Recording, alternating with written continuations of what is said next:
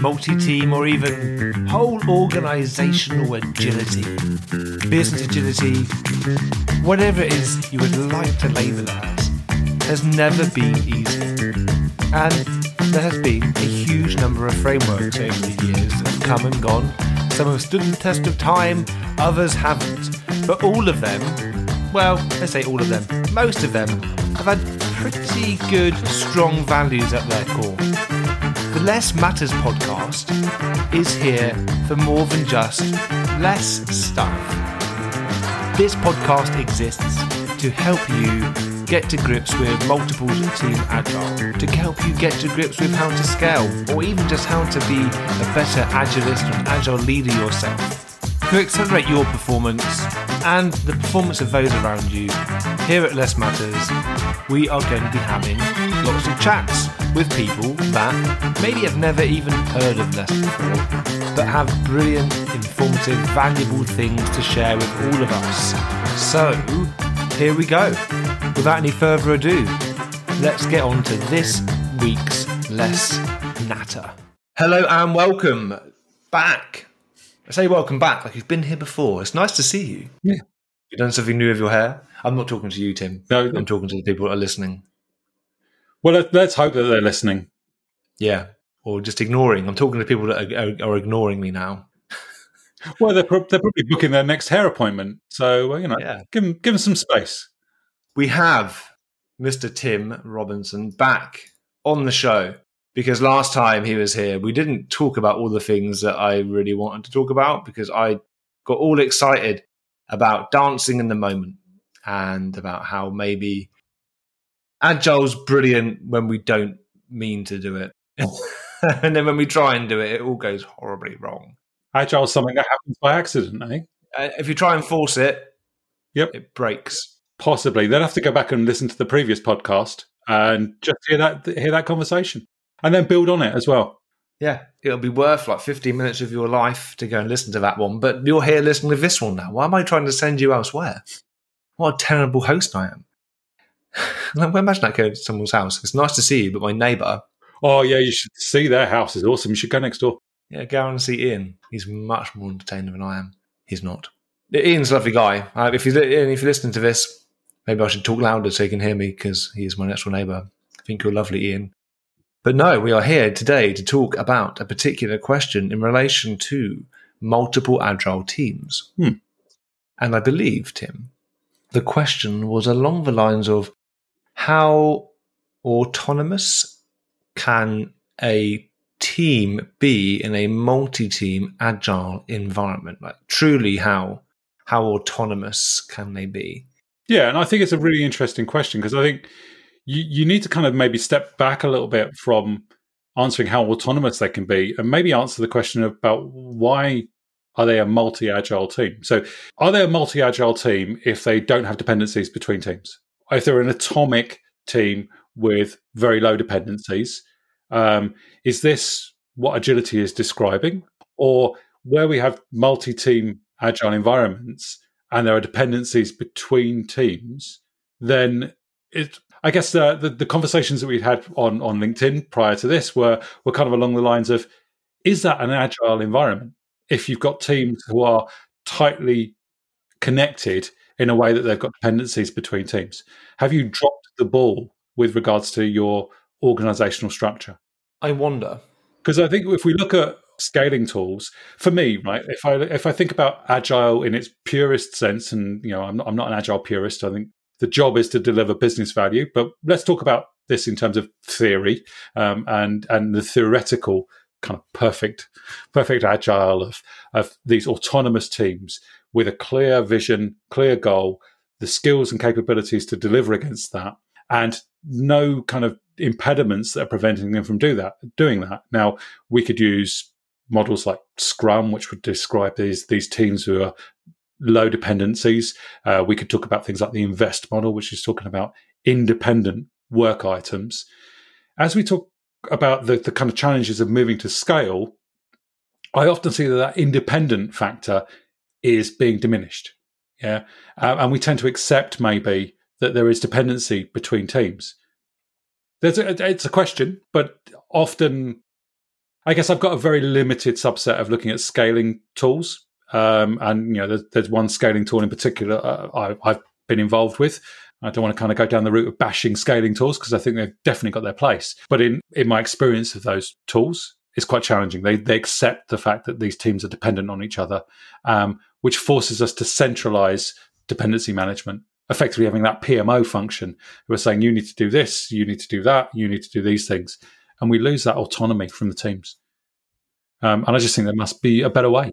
When you said about PMO and the centralization of the dependency management or whatever it may be, I was thinking back to my times particularly at Royal Bank of Scotland all those years ago. But I got to spend a really long time working in very heavily structured projects, and it seemed to me, and there was nothing about those you could particularly say was agile, other than some of the labels of the t-shirts that people were wearing or the pens they'd picked up from a conference. What was interesting was that they seemed to have this huge desire, almost a raison d'etre, for making sure that each collection of people, team, group, whatever it may be, could work autonomously. Because they would take all of the requirement for managing dependencies, tracking, reporting, understanding where they were against a plan, all into a centralized function.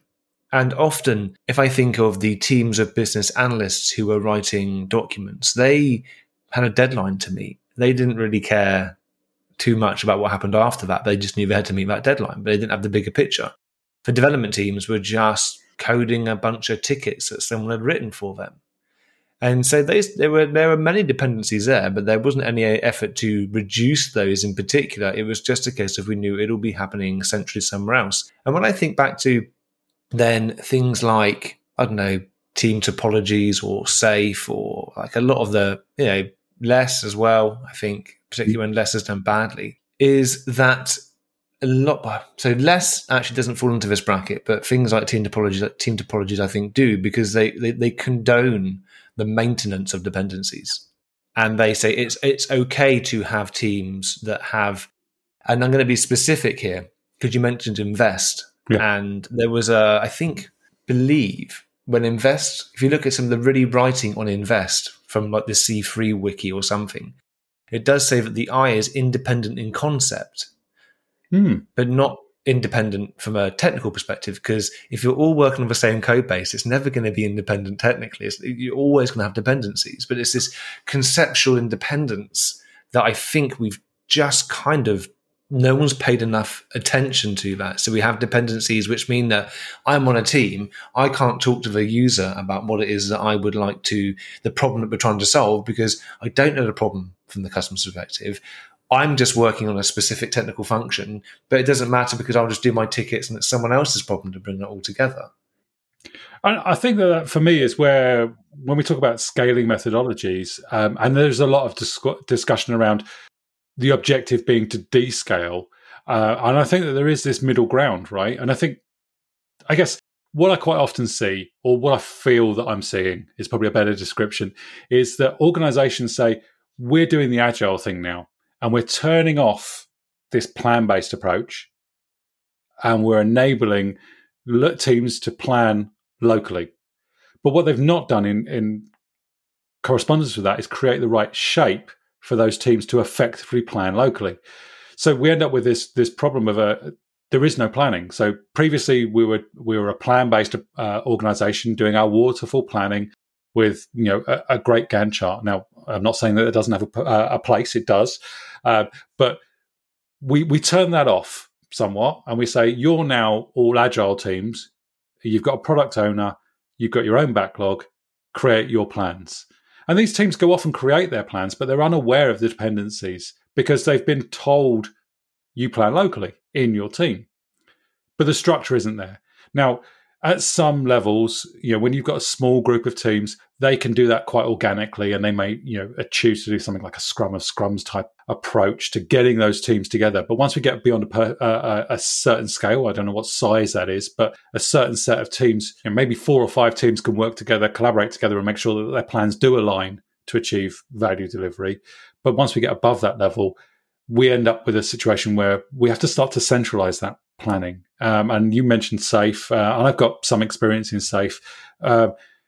Not that I'm an expert in any way, shape, or form, and anybody who's listening to this will obviously pick holes in my argument, which I'm fine, tell me. But I often see them saying, we'll have our product increment, we're going to have this quarterly plan for the next quarter, who's going to do what and when. We have this beautiful board up on the wall with our red string showing where those dependencies lie so that we can better manage those dependencies and plan them in. And this, for me, is a bit of a workaround because our structure isn't quite right. If we've got that many dependencies, I suspect that we've not necessarily structured things the right way. But what we don't measure is last quarter, there were 30 pieces of string. This quarter, there are 35 pieces of string. What are we not doing right here?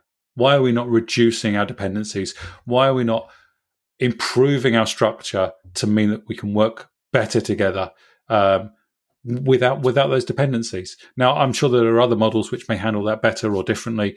I don't know. But for me, there's this underlying challenge here where we've not enabled those teams to be autonomous when it comes to planning. And I think there's an element of that as well, which means that product owners are somewhat gaslit here because they're told you can create a plan, but fundamentally maybe they can't. Certainly not in isolation. Oh, there's so much I want to say. I'm trying to keep these short. So I will list off some things and you can pick the thing that excites you the most, Tim. One, I think team level product ownership is over empowerment.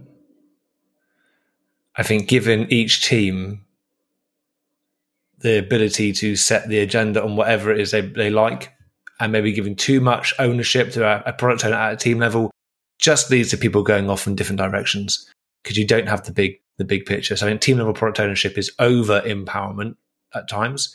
Also, a lot of the dependencies that teams will come up against in the software world are difficult to manage, not because they are just intrinsically difficult to manage. And actually the way to resolve them isn't to focus on the pieces of string. It's to look at the actual software itself and ask yourself, is there a better way to architect this? Oh, great. We've embraced microservices. We've got a microservices architecture, but we have to deploy them all in one go. Yeah. Well, yeah, so that's going to be a proper pain in your ass, isn't it? You're going to have to do a lot to manage the dependencies to bring it all together. So technical excellence has a large part to play in making the dependencies easier, the technical dependencies easier to manage and live with. And those are the dependencies we can't avoid. The last thing I'd say is, and this is maybe a little bit more ethereal, metaphorical, but when we talk about descaling, and Tim, to you and I, that probably means the removal of lime scale from a kettle. Right? Yep. And we put a tablet in the kettle and it takes off all the wasteful gunk and crap that's built up on the inside of our kettle. And then afterwards, our kettle's probably noisier, but boils quicker. I think part of the challenge that organizations fail to see, and maybe I've been guilty of this, and I think maybe some of our peers are also guilty of this, is that we go in and we say, let's descale, let's remove all that planning. But it's some of that lime scale, some of that waste is the very stuff that's holding the structure together. And we take away too much and we put water in our kettle and it just all comes out the bottom. Yep. We haven't left ourselves with enough of a structure left just to operate. And then we're trying to fix a boiling kettle as we're trying to boil the water. And that's really difficult. Yeah, I think I like the analogy. For me, I'd like to go back to the over-empowerment statement around product owners. So if they're a product owner, do they own a product, right, in its entirety? And if they do, then maybe it's not over-empowerment. If their product is actually more component to a larger scale value proposition, then I would actually agree with you completely that actually what they do is they provide a component or a subset or a function within a larger suite of products or services. Then, yeah, we need to tie those people together much more closely, much more alignment. Now, obviously, there are many ways of doing that. Some of that is more process-driven than others, and I'm sure you can find your own path. But if a product owner truly owns a discrete product, then maybe it isn't over-empowerment. Maybe they should be the expert who defines the goals and aspirations. And I guess it's about how do you cut your organization in a way.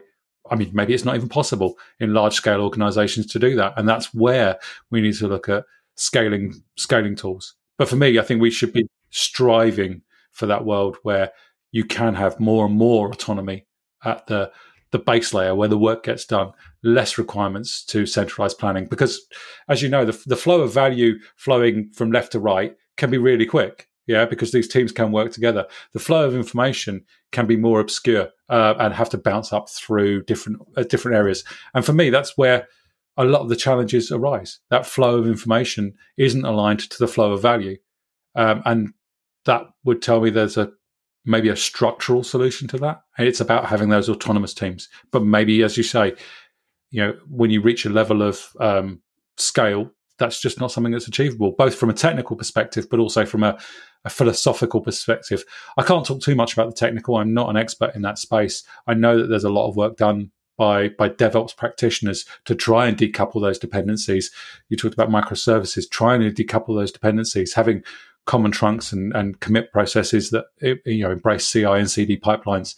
I know there's a lot of work there. As I say, I'm not an expert in that space, but in terms of the other side of the equation, it does feel like that's more esoteric. It's more of a decision that's been made that we're going to do some level of centralization because we can't break this stuff down. Big question then that comes up from that for me, and maybe we won't talk about this one now because we are reaching the end of the time that I decided we should take on this, because I'm trying to keep some of these podcasts shorter. But it's a case of saying, what is your product? Yeah. And you could argue that anything is a product. But when you go back and you look at the early Scrum guide, and we're borrowing terms from Scrum all over the place, the term product owner, backlog, etc., that it did say that teams, in a roundabout way, it said teams are not to have dependencies on any other teams in order to deliver the thing that means something to the user. And that multiple teams often work from their same backlog to do that. So from Scrum's perspective, it was kind of inferring your product is anything where there's dependency. And I think then that really does help to eradicate some of the dependencies, which maybe lead us to more of a centralized planning, because we're able to say, okay, well, if there's a team we're going to own a whole problem from the customer's perspective, then we're going to need some of those skills and some of those skills. Let's have a team with those necessary skills, and maybe we can't have all those skills right now, but let's start with a few of them and build it over time. The problem with 90% of organizations that are large and then choose to take an approach such as SAFe or whatever, less, whatever it may be, is that, actually, no, let me rephrase that. If they choose SAFe, it's easy for them to maintain the status quo. It doesn't force them to change much because it gives you those mechanisms. You go with something like less, it will absolutely force you to change quite a lot because your organization wasn't designed to use Scrum as Scrum was originally intended. But SAFe has been designed around organizations as they currently are, so it's just much easier for people. And I think SAFe is really valuable for helping people, when it's done well, for helping people reduce their planning horizons. Yep, but absolutely. I think very quickly, it can cause people a lot of aggravation. And then they wonder where to look at next because less is too hard. And if they've kind of haven't had much joy using SAFe, and with the greatest of respect, probably because the people that had the answers or had the experiments to run which would have made it better didn't have a voice. We empowered each team to have its own product owner, but we didn't empower each team to actually say, well, no, hold on, this isn't really working that well. How about we try it this way? So I'm sometimes critical of SAFe, and I feel like I need to quantify that, right? So I don't want to be critical of it as a set of practices, a framework, as guidance. I think it's about implementation. And I think that because it looks quite similar to a lot of the things we currently do, there's a level of complacency that we don't need to actually change. And I think if you actually do read a lot more of the SAFe literature, and there is plenty to read, you would see that there is a requirement for training, right? There is a requirement for change. There is a requirement for reshaping. If you look at the adoption roadmap, it would tell you, understand your value streams, build your trains around those value streams. Once again, not a SAFe expert, so feel free to correct me in the comments. But you sound like you are. Yeah. You're doing a good job. Well, it's a sales pitch, right? It's always good. No, but now we're getting to the truth of it, Tim. But the point here is that it does say that you have to do this heavy lifting for safe to be a success. And what I have seen quite often is that there isn't a will to do that work. It's an overlay on top of its process, and kind of back to that previous conversation around, agile being organic, right? By adding process, there's a false sense of security that, we've now got a process to follow and it will work. And actually it's more chaotic than that in the real world. Yeah. And this is what I like about less. And this is not a plug, but I like less because it does cause chaos, because it does remove so much of the stuff which we've hung on to dearly, and all of a sudden force people to think within certain boundaries that they didn't. And the boundaries are different. This is a different game. We're not looking to play the same game anymore. We're going from badminton to tennis, and sure, it both involves a net and they both involve rackets, but they're distinctly different games. Yeah. And that's hard for people to understand. But in that chaos that then ensues when you're trying to play, 400-person badminton, that's when the new rules and the new ideas and principles can evolve from that chaos, ones which are specific and correct for that environment at that point in time. Not the types of things we're going to look at and say, well, this is going to be the rules and the principles and the way we're going to work forever, because there is no forever. I think the message that maybe is received from that statement is you have to break it and remake it. Now, I certainly sit in that camp of believing that, for things for change to happen, there needs to be a level of discomfort. And quite often these tools and practices and frameworks kind of push that agenda of making it uncomfortable by shining a light on it. But that also, it should be made clear that it doesn't mean that we stop realizing value in our transformation. So quite often it's seen as, well, we need to stop doing any work for 5 months whilst we replan and reorganize No, actually, this is incremental, it's iterative, it's experiments, it's hypothesis, and it's testing and learning. And I think, if you've got people who are maybe not telling you that message, we're going to adopt safe, less, whatever, right? Scaling framework. You're going to do that at a pace which you can absorb, but also at the same time, you will be still having to provide value. You're going to have to navigate that. And that's why it feels chaotic, right? How do we solve this problem? We don't know. Let's work it out, right? And I think that's the organic nature of agility that needs to be kind of embraced. Yeah. Yeah. People I just have a mental image of trying to decant rice into a jar. And there's a certain flow of rice that you have to get at the right speed. Otherwise, it starts spilling over, or you're going to fill it up too quickly, or it's just being too slow. It's about getting that, understanding the aperture through which change can pass and making sure that the change is flowing through that aperture at a pace at which is amenable to the system. So many things to say, Ben, but yeah. Let's get you back on for another one or two. Would love it. Thank you very much for coming along, Tim. We will pick up our conversation again in the next episode, because I'm going to get you back for at least one more, if that's okay. Yeah, I'd love to. Thank you. Cheers, Ben. Great. Thank you, everyone. See you soon. What a brilliant conversation. Do you know what? I really enjoy talking to people, as you can probably tell. So I hope you've enjoyed listening to it too. Now, don't forget to subscribe, leave a review, give us your feedback. The more attention that we get, the easier it makes it for me to free up the time to record these podcasts and edit them, to add videos onto the YouTube channel for Less Matters community. So please do give us your feedback, share it, like it, love it, give us your suggestions. My name is Ben Maynard. Thank you for listening to this episode of the Less Matters podcast. Until next time, stay safe, and we'll see you then.